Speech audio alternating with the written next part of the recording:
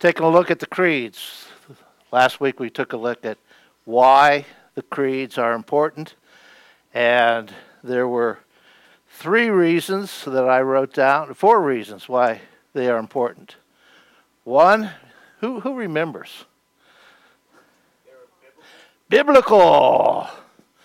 That is, the Bible has creeds, and the creeds come from the Bible. The exegetical interpretive work. Okay, what's number 2? Somebody other than John Luke. Historical. And that's not what happens when something weird happens. You get hysterical. No. Historical means that they have stood the test of time, that they have been around, they have been analyzed over and over again, and throughout the time, the leaders and churches have said, yes, good stuff. Okay? What's the third? Orthodox. We could use that one. That's not the word I use, but it's a good synonym. The word I used is reliable. That is, they were approved, they've been verified, and they are orthodox, right teaching. That's what orthodox means, right teaching. And the last one, number 4 on the hit parade.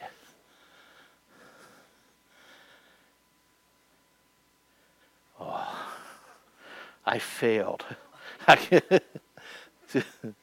They are enriching.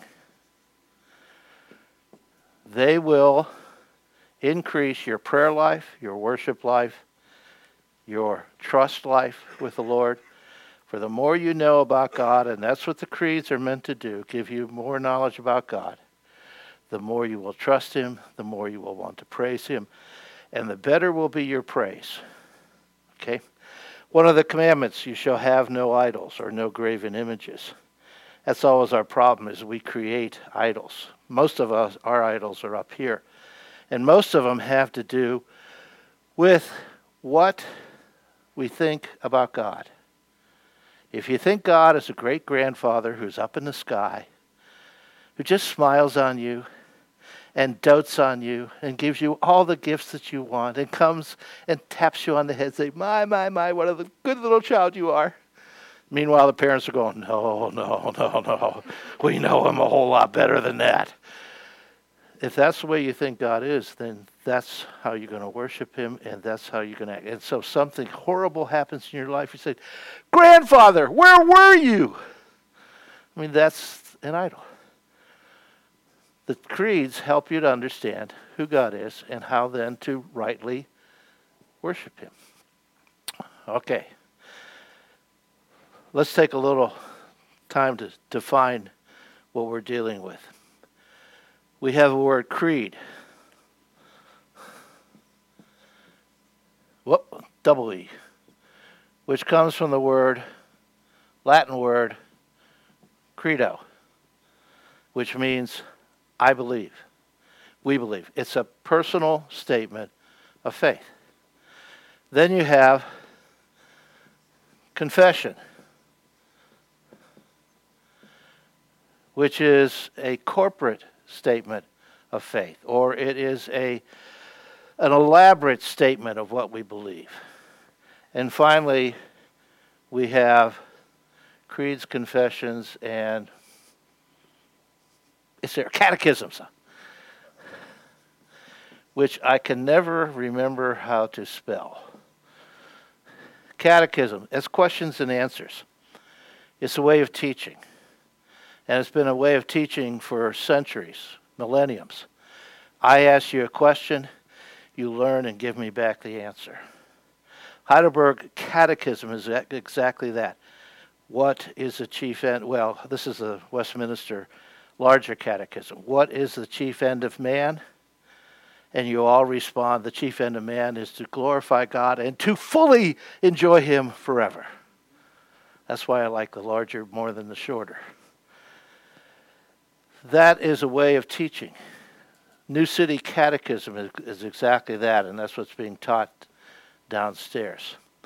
So you have these three different. You have the Westminster Confession, which goes so deeply into the things of our faith that it takes you a whole lifetime to know and to figure it out. And you read it and you think, what kind of language is this? And then you realize they were writing for 8th graders in their day and age who understood that language. And we go to the dictionary. So you turn on your computer, you draw up the confession, and you hit the word, and the dictionary comes out and tells you what it means, because we don't know the definitions. And finally, the creeds. Nicene Creed is one that we use every Sunday. How does it start? Come on, you've said it every Sunday. I expect John to know it. You're waiting. We believe. It's a corporate statement of faith versus the Apostles' Creed. And well, you may not know this one as much. Do you remember how it starts? I believe. Because there is a particular reason they developed the Apostles' Creed versus the Nicene Creed. It wasn't some slip of the pen of a scribe. They started, I believe. We believe. Okay, the issue we're dealing with here is the issue of no eraser.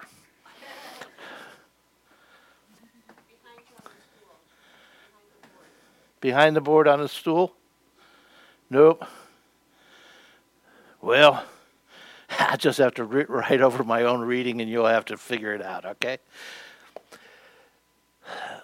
Well, the issue is, first, you have the first council of the church, Acts 15. Acts 15 is when, in that context, they were agitated about the nature and the manner of salvation. For there were Jewish Christians who said, if you really want to be a good Christian, you'll follow the Old Testament law. If you're a guy, you'll be circumcised. You won't cut your hair. You won't do certain things because that'll make you a better Christian and more loved by God.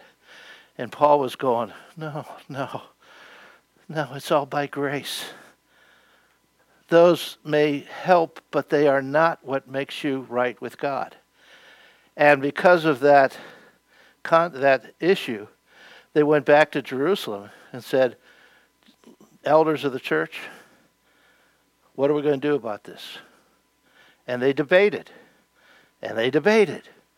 Paul and Barnabas gave to them thank you. He gets an A for the day. Paul and Barnabas gave their part, the others gave their part, and they talked it back and forth. Now, this wasn't a 5-minute conversation. This is a long, drawn out. And my sense from that passage, Acts 15, is it was contentious. They weren't just going, oh, let's see what this might be. They were going, you idiot! How come you say that? No, it's not quite that, but it was contentious. It's okay to be contentious when you're dealing with matters of the faith. And finally, they come back from the debate and they make a proposition. And they print that proposition and they communicate that proposition, and that becomes one of the first creeds of the church. We don't usually put it in the book, our creedal books, but it tells the people how then they are to live and what are they supposed to expect from the Old Testament law, and how do they deal with the Old Testament law. The issue here after that is the apostles die. And when they die, they don't have that apostolic teaching. They have it recorded in books, but those books are spread throughout basically the Roman Empire. Some have Ephesians, some have a Gospel of Mark, some have Matthew, but they aren't all together. And so now they're trying to figure out, what did they teach, and how do we deal with questions that arise because of those teachings? And so they began to develop these creeds to establish the public criteria for orthodoxy, to show the most fundamental building blocks of the faith, to abolish that which would be against the faith, and to keep the church unified. For you remember Jesus' prayer in John 17? Father, may they be one as you and I are one. Why? So that they may know that you have sent me. See, unity within the faith and within the church is important because it demonstrates the relationship of the Son and the Father and our salvation. Upon what is it built? And so they began to form what the Apostle Peter wanted them to do in 1 Peter 3. He talks to them in verse 15.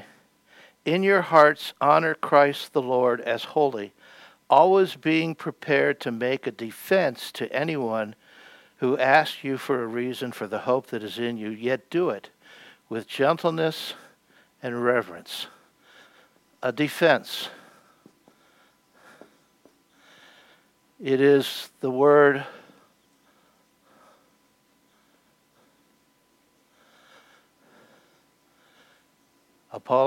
logos, apo. It's a defense, and it's apology. Not in the sense, oh, I'm sorry, I believe. I know. I know you don't like it, but I'm sorry. No. What it is, it's giving a defense for the faith. And to do it with gentleness and with respect. That's why those people that buttonhole people on the street go, do you believe? Aren't doing apologetics, because it's not with respect and gentleness.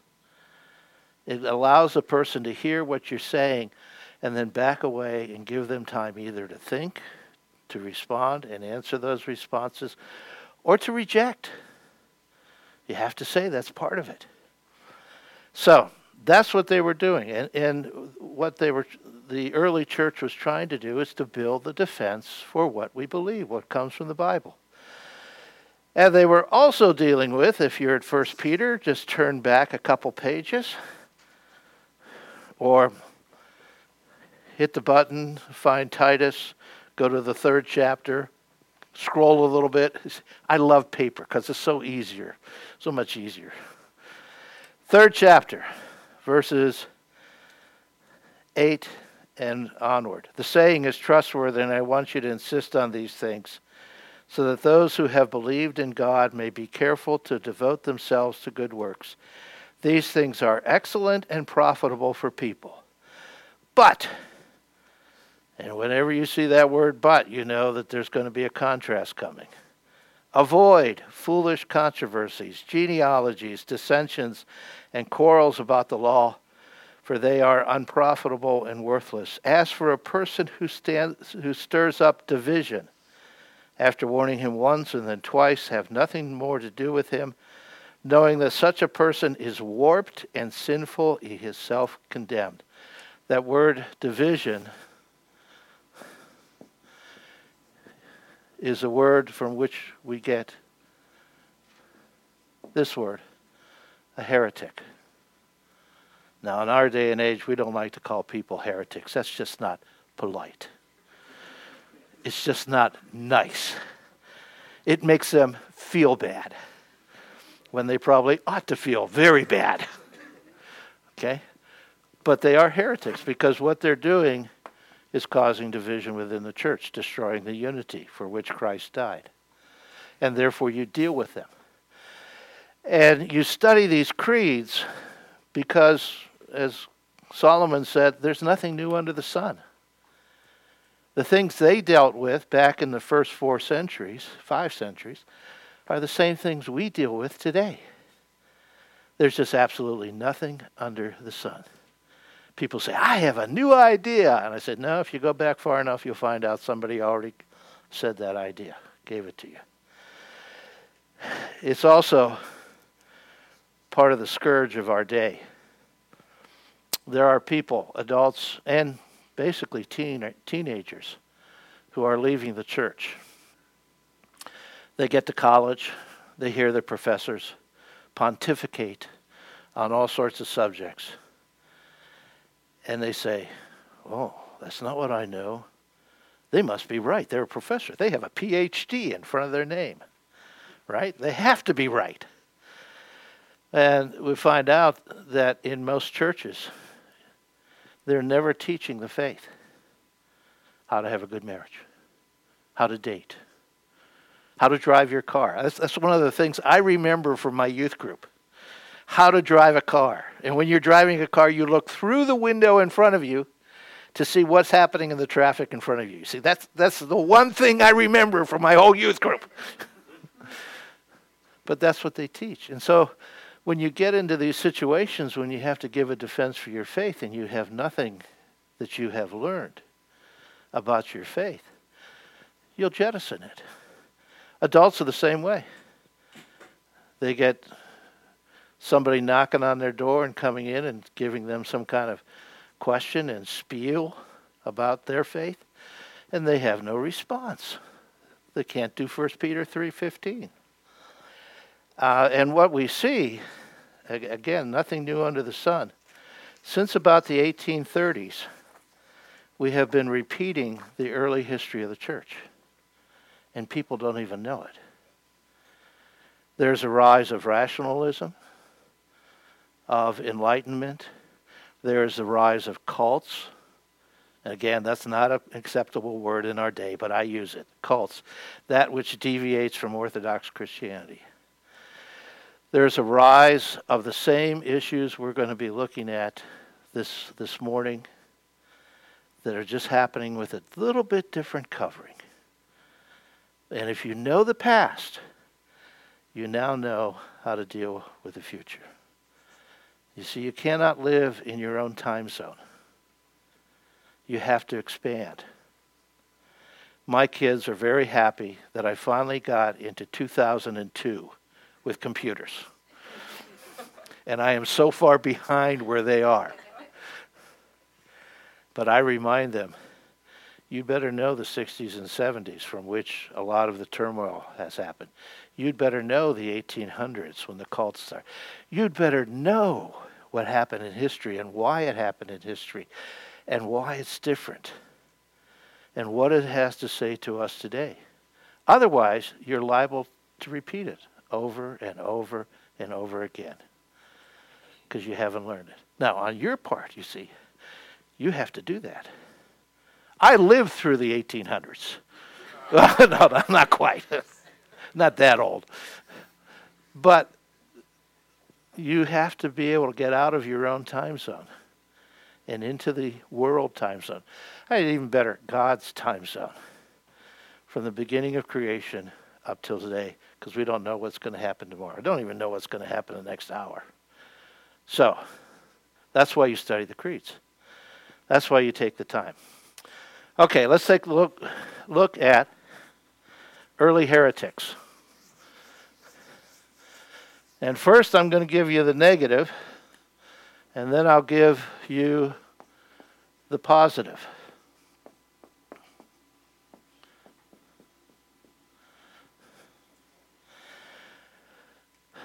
First one, Docetism.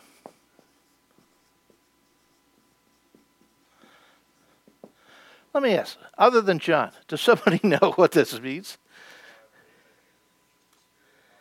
Yeah. Jesus was a spirit. That means he was just kind of Casper the Friendly Ghost. Crudely put, but that's the idea. He wasn't a real man. He didn't eat, didn't drink, wasn't tired. They had no body.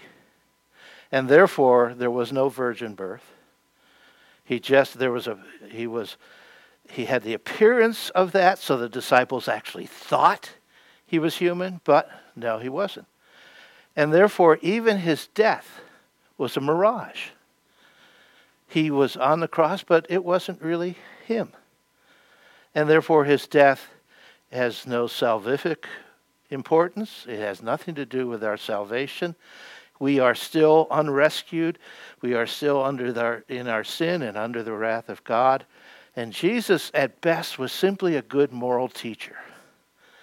Now, you know the quote of C.S. Lewis. Anyone who says that Jesus is a good moral teacher is wrong. Why? For if you believe the things that he said, he's either a liar, a lunatic, because he lied about who he is. He's a lunatic who thinks he's on the same level as a man who says, I'm a poached egg. And we got a few of those running around. Or he was Lord. There's no other options. You have to take one of those. So Docetists would say, he's simply a phantom, a good moral teacher. Well, you know where you find that today? Liberalism, liberal theology, and humanism. But, Jesus was such a good teacher. We should emulate the things that he taught. We should learn that the whole gospel is a Sermon on the Mount. And that's what you do to make yourself right with God. First of all, when someone says that's what you do to make yourself right with God, you know you've gone out of grace. The doing part is the problem. And second of all, he said none of you could ever follow this even if I gave it to you. We can't. How many of us, he redefines or he deepens the Ten Commandments. Says, you've heard it said to you, you shall not murder, which was one of the Ten Commandments. But I say unto you, if you are angry with a person, you have murdered them, at least internally. So, when you're driving down Smithfield and some guy pulls out in front of you and you go, you idiot! You have, in essence, murdered that person. When you say to someone, get lost, you've murdered that person. How can you keep that stuff? You can't. That was the whole point. You can't do it. Now, Docetism said, okay, he's a spirit. Then what do you do with all those parts that showed him tired, angry, and all sorts of human abilities or humanness? Gnostics. Gnostics says you need special revelation. That's what the word gnosis is a Greek word for knowledge. And it is especially a super knowledge, a knowledge that goes beyond. And therefore, in their realm of understanding, they said all the physical is evil and is not worthy of God. How could God ever assume the physical? How could the Son ever become a man? Because that would be inherently evil, and God needs to shield himself from the physical. So what do you do? In the beginning, God created the heavens and the earth. Well, you insert in there that first of all, God created some special beings.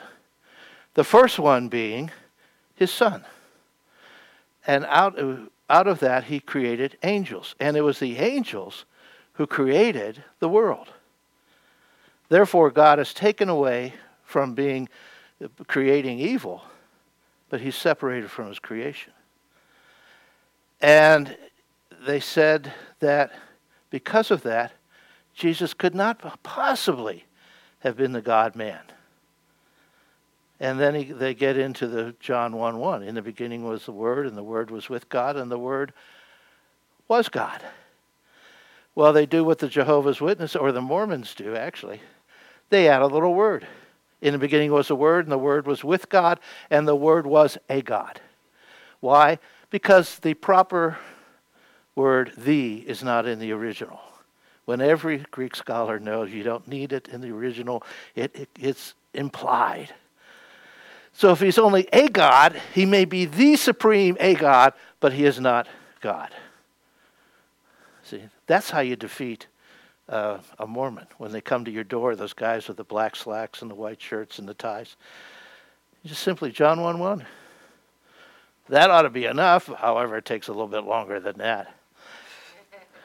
And they said the God of the Jews, that is the God of the Old Testament, was one of those angels.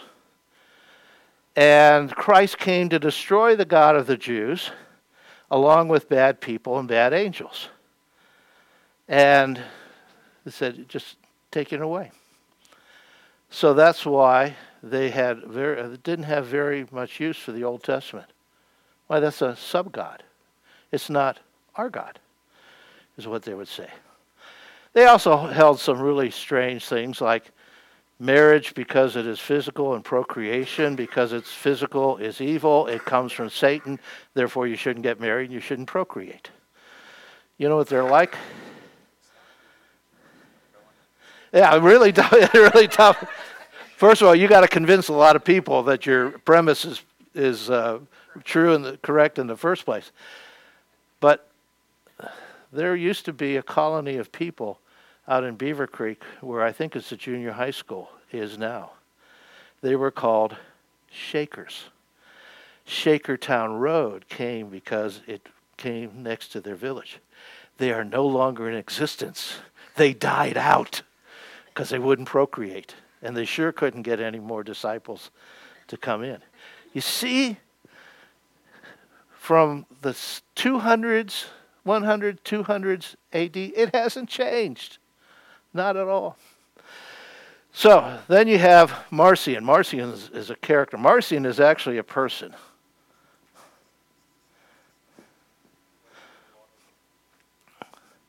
There are a lot of Marcions. It's Martians. Martians, the little guy that runs around with a ray gun. Bugs Bunny. Thank you. Somebody knows their comics, that's all.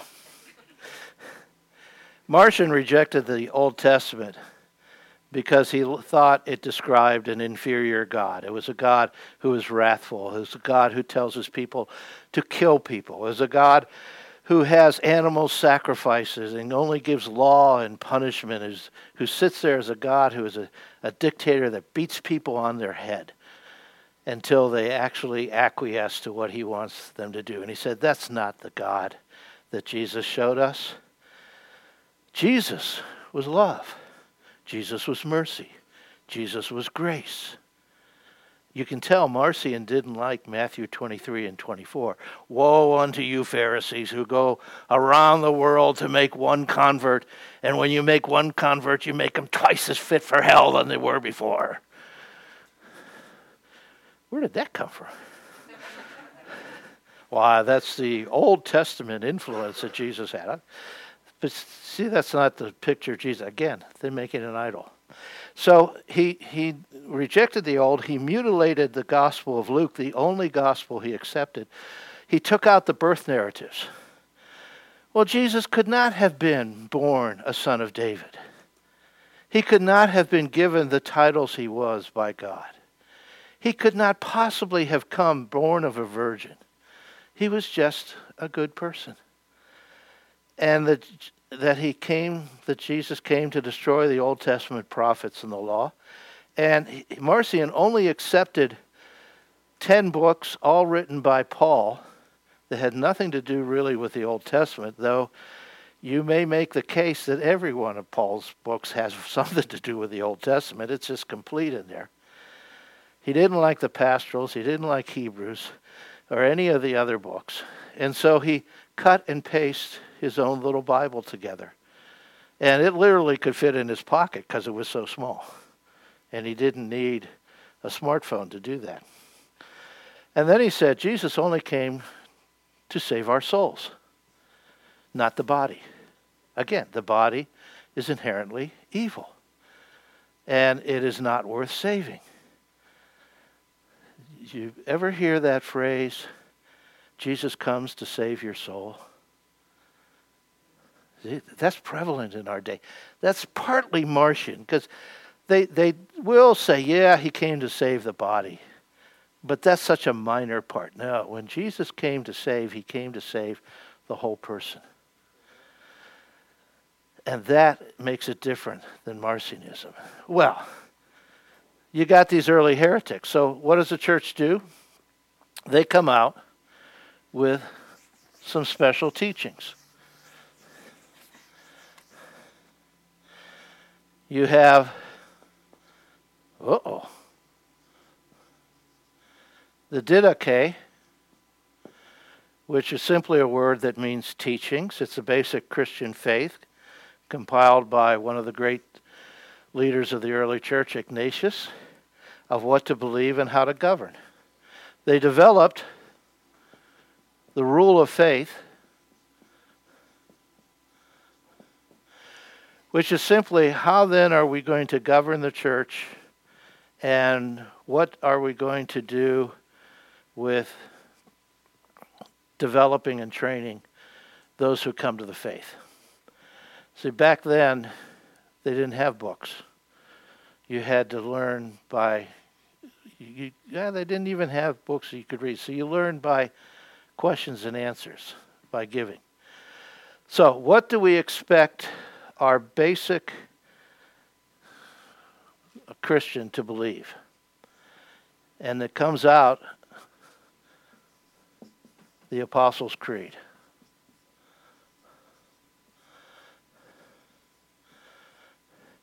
Notice what's not there. That little possessive part. They were not saying, this is the creed of the apostles. What they said is, this is the creed that helped to explain the basic premises and teachings of the apostles, of the scriptures. And again, how does it start? I believe.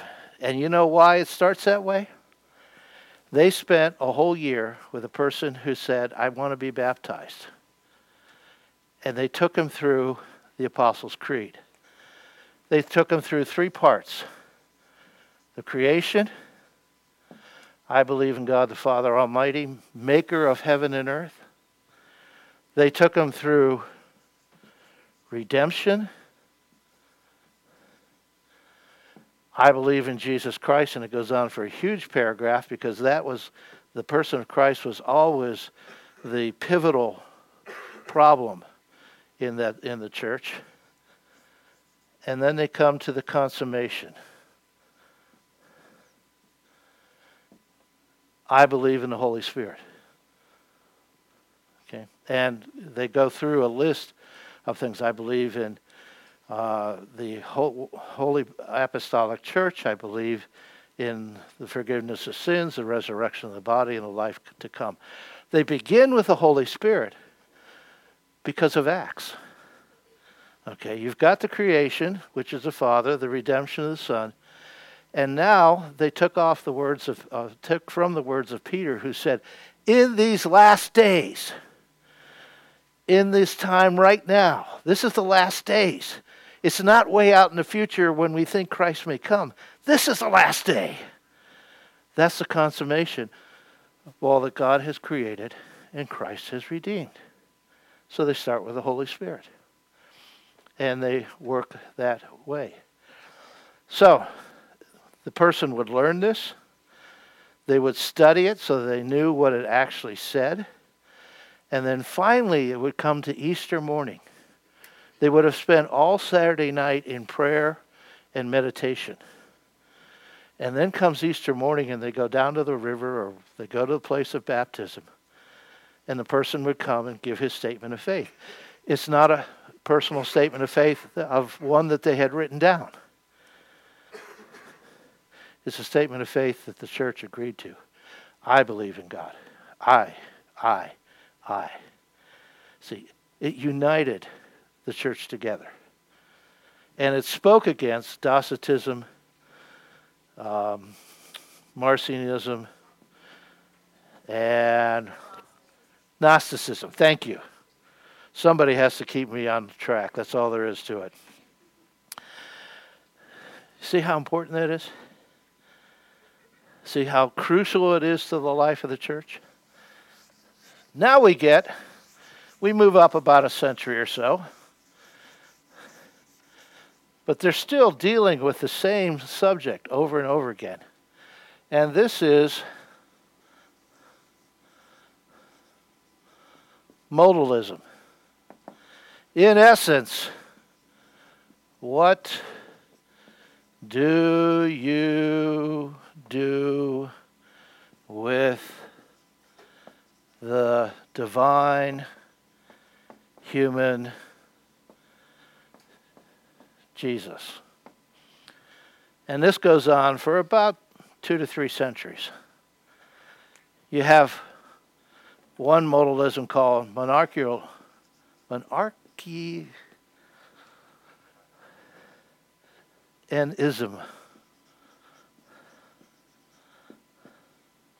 Mono, that's a kissing disease. No, it's one. Archaism, one supreme, one ruler.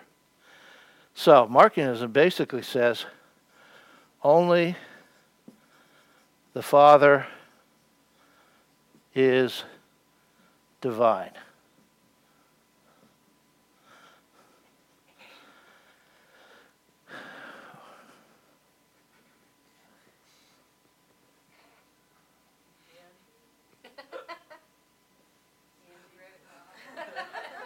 Excuse Andy.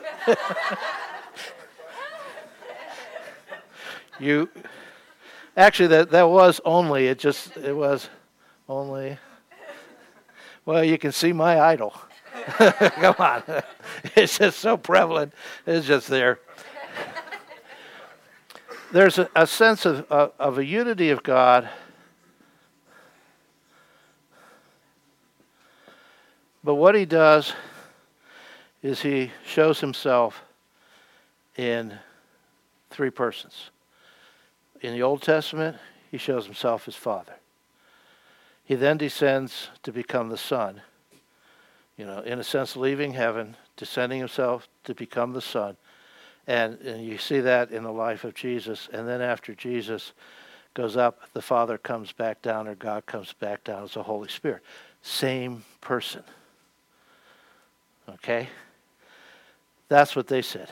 There is adoptionism.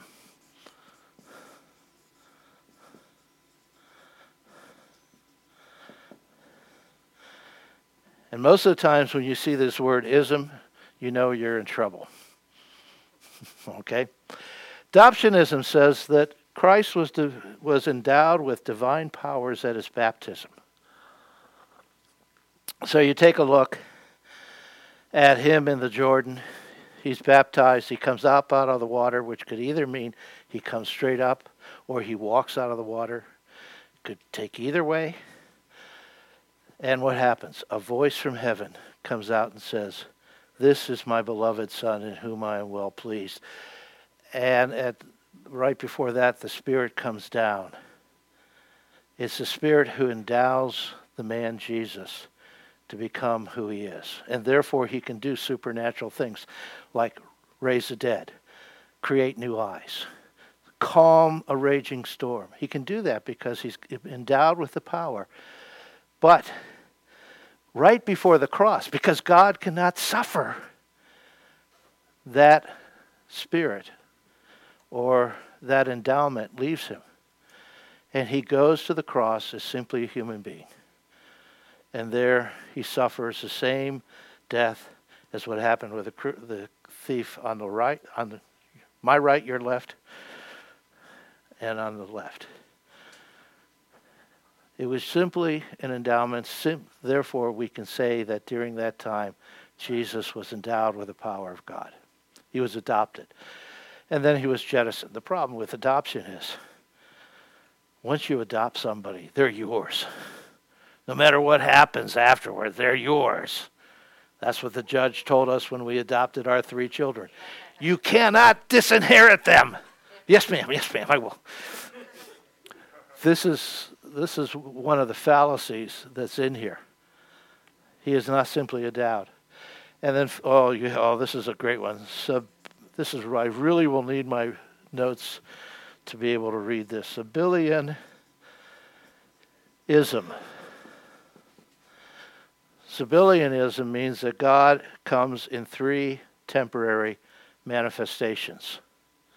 Three different names for the same God. Old Testament Father, Gospels the Son, Axon is the Spirit. But only one God. Wow. Then you had the last one. And again, Arianism, which came from one individual called Arian. He was a bishop of Libya. He declared that Jesus is not the same substance or essence as the Father. He is subordinate to the Father. And so he deals with that relationship between the Father and the Son. This is where they argued about the word substance. And in the Greek, homoousia. Now you may say that's Greek to me. Yeah, it is Greek to you. But what it means is homo, of one kind. Ousia means substance or essence. That God can only be of the same substance. Jesus could not be of the same substance. Therefore, he is not God. That's one of the words. Remember I told you last week, and I know you all remember almost everything last week except the 4 reasons why we study the creeds. Theology, biblical studies, has its own peculiar vocabulary. Every profession does. And part of the work of a growing Christian is to learn the vocabulary. You have to, if you're in the Air Force, you have to know what TDY means. Okay? If you're in electronics or physics or whatever, you have to know what the vocabulary is. That's one of the words you ought to know. Of the same substance. And because Jesus could not be of the same substance of God, he had to be the firstborn, the begotten Son of God. And they take that word to mean firstborn. And he's the first creature. From him comes everything else. So you can line it up with Colossians 1:17. That says all things come by him, and through him he holds all things together. I mean, you can see how that would fit into that, as long as he's the first creation. But if he's the first creation, you can't worship him. Otherwise, you have violated the second commandment. You've created an idol. Even though he's a great person, the first created of all creation, he's still an idol. He can't be prayed to because you don't pray to anyone but God. And in that sense, if he's only the first created, does he really reveal the Father in his fullness? No, because God is uncreated. He's the essence of all being. He's the foundation of all being. So you have someone like, and I was reminded of this Friday night, Jehovah's Witnesses. They're Arians. So when those Jehovah's Witnesses button nail you or come to your house, you look at them and say, Arians! Arians! And they'll go, what? I have no idea what you're talking about. That's the reason. That's the problem. Because all they believe Jesus is the first created. And therefore, they are the ones, he's supreme in that sense, but he is not God. Then there's one more. I'm running out of space. Pneumotomki. And they basically said they accepted the deity of Christ, but they rejected the deity of the Holy Spirit. He's not fully God. Again, the word pneumo means spirit or breath. It's wind. And because it can be translated breath or wind, which are impersonal things, they would say the Spirit is impersonal. You've heard God compared to the Force. All you Star Wars fans, okay? An impersonal force, being. That's what they looked at. And so the Holy Spirit's not involved in salvation. He's not involved in your growth and your sanctification. He is simply it, the power. Again, Acts 2, they were praying, and tongues like fire came upon them, and a wind blew, and they began to speak in other tongues. That was an impersonal force sent by the Son, and maybe the Father, to make them who they were. But there's no deity in it at all. What do they do with 2 Corinthians, where Paul says that you are being changed from one degree of glory unto the next, and that is by the Lord who is the Spirit. The Spirit is the Lord. And he puts those two together. What do they do with that? Let's get rid of it. Take out my little penknife, cut it out, and say, oh, that's okay. No, it just doesn't fit in with their categories. Now, you see this one and some of these in some of the Pentecostal denominations, the Oneness Pentecostals, the Only Jesus people. You only baptize in the name of Jesus because he is God, and the Father is this old decrepit person from the Old Testament, and the Spirit is a force, and you see it in different ways, or with the Jehovah's Witnesses. So, out of this, I realize we are running out of time. Therefore, we will wait till next week. In radio, it's called a tease. In movies and TV, it's called a tease. Wait till next week. No, we won't do that. You have the Council of Nicaea. Again, the church gets together to deal with these. And you have the Council of Constantinople.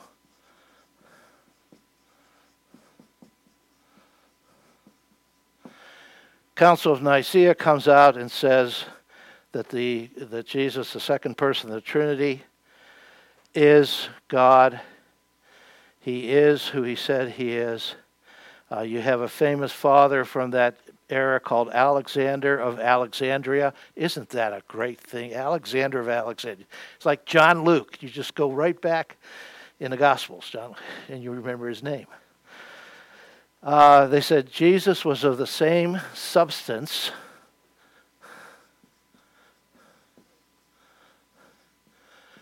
homostasis,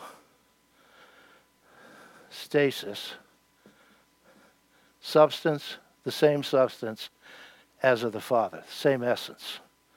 They all had the same godness, if I can put it that way, within them. And the problem is, even after the Council of Nicaea, though they declared Arian a heretic and basically booted him out of the church, he was a charismatic personality, had a great following, especially in his own area, and others would listen to him, and his popularity continued to the place where he even overcame Alexander of Alexandria, who had defeated him. So they had to go to the Council of Constantinople, where they deal not only with Arianism, but also the deity of the Holy Spirit.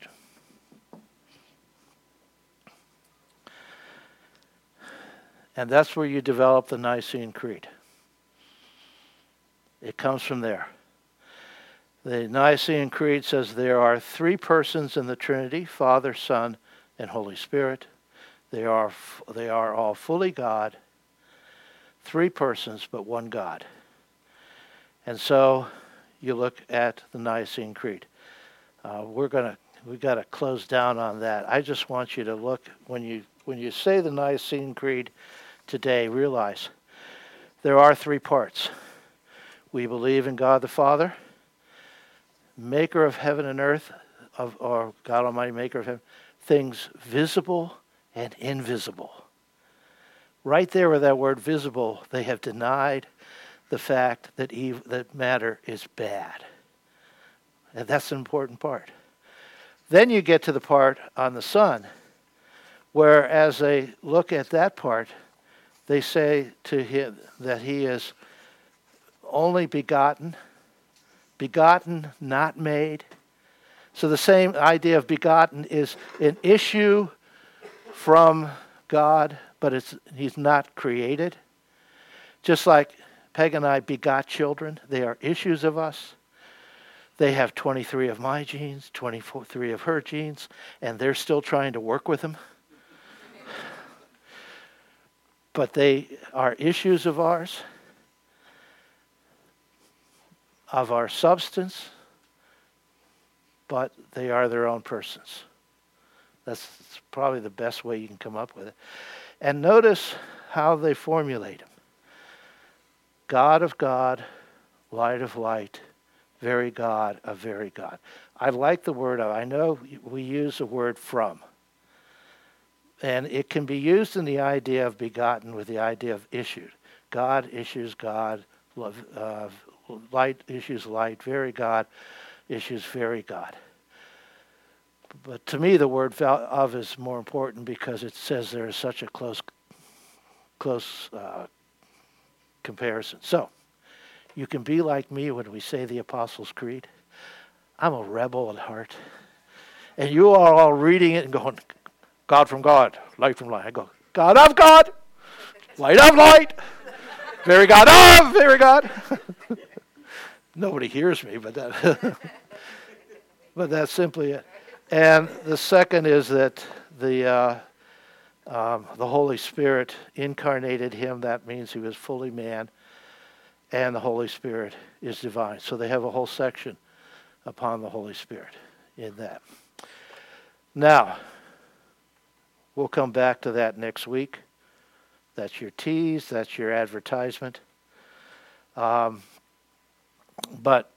what we see, and what you see with all creeds attempt to solve a problem. And they normally do a terrific job. The difficulty is they open up other problems, which is part of what we're going to see. What do you do with a person of Christ? If he's fully divine and fully man, how do you have two persons in one person? Ooh. How do you put those together? And that's where we'll begin next week. Aren't you all excited? Yes. Oh, wonderful. Marvelous. Let's go. Let's pray. Father, it is so easy to declare that you are God. And yet it is so complex when we begin to think about who you are. Thank you for your word, the revelation, that written revelation that helps us to begin to understand the differences and everything that goes on. Help us also, Lord, to learn what it was from you today, that you would seal it within our hearts and our minds, that we would be able to use it as we hear others teach, and that we would be able to remain faithful to the one and only God, our Father, Son, and Holy Spirit, for we offer this prayer in your name. And every person said, Amen.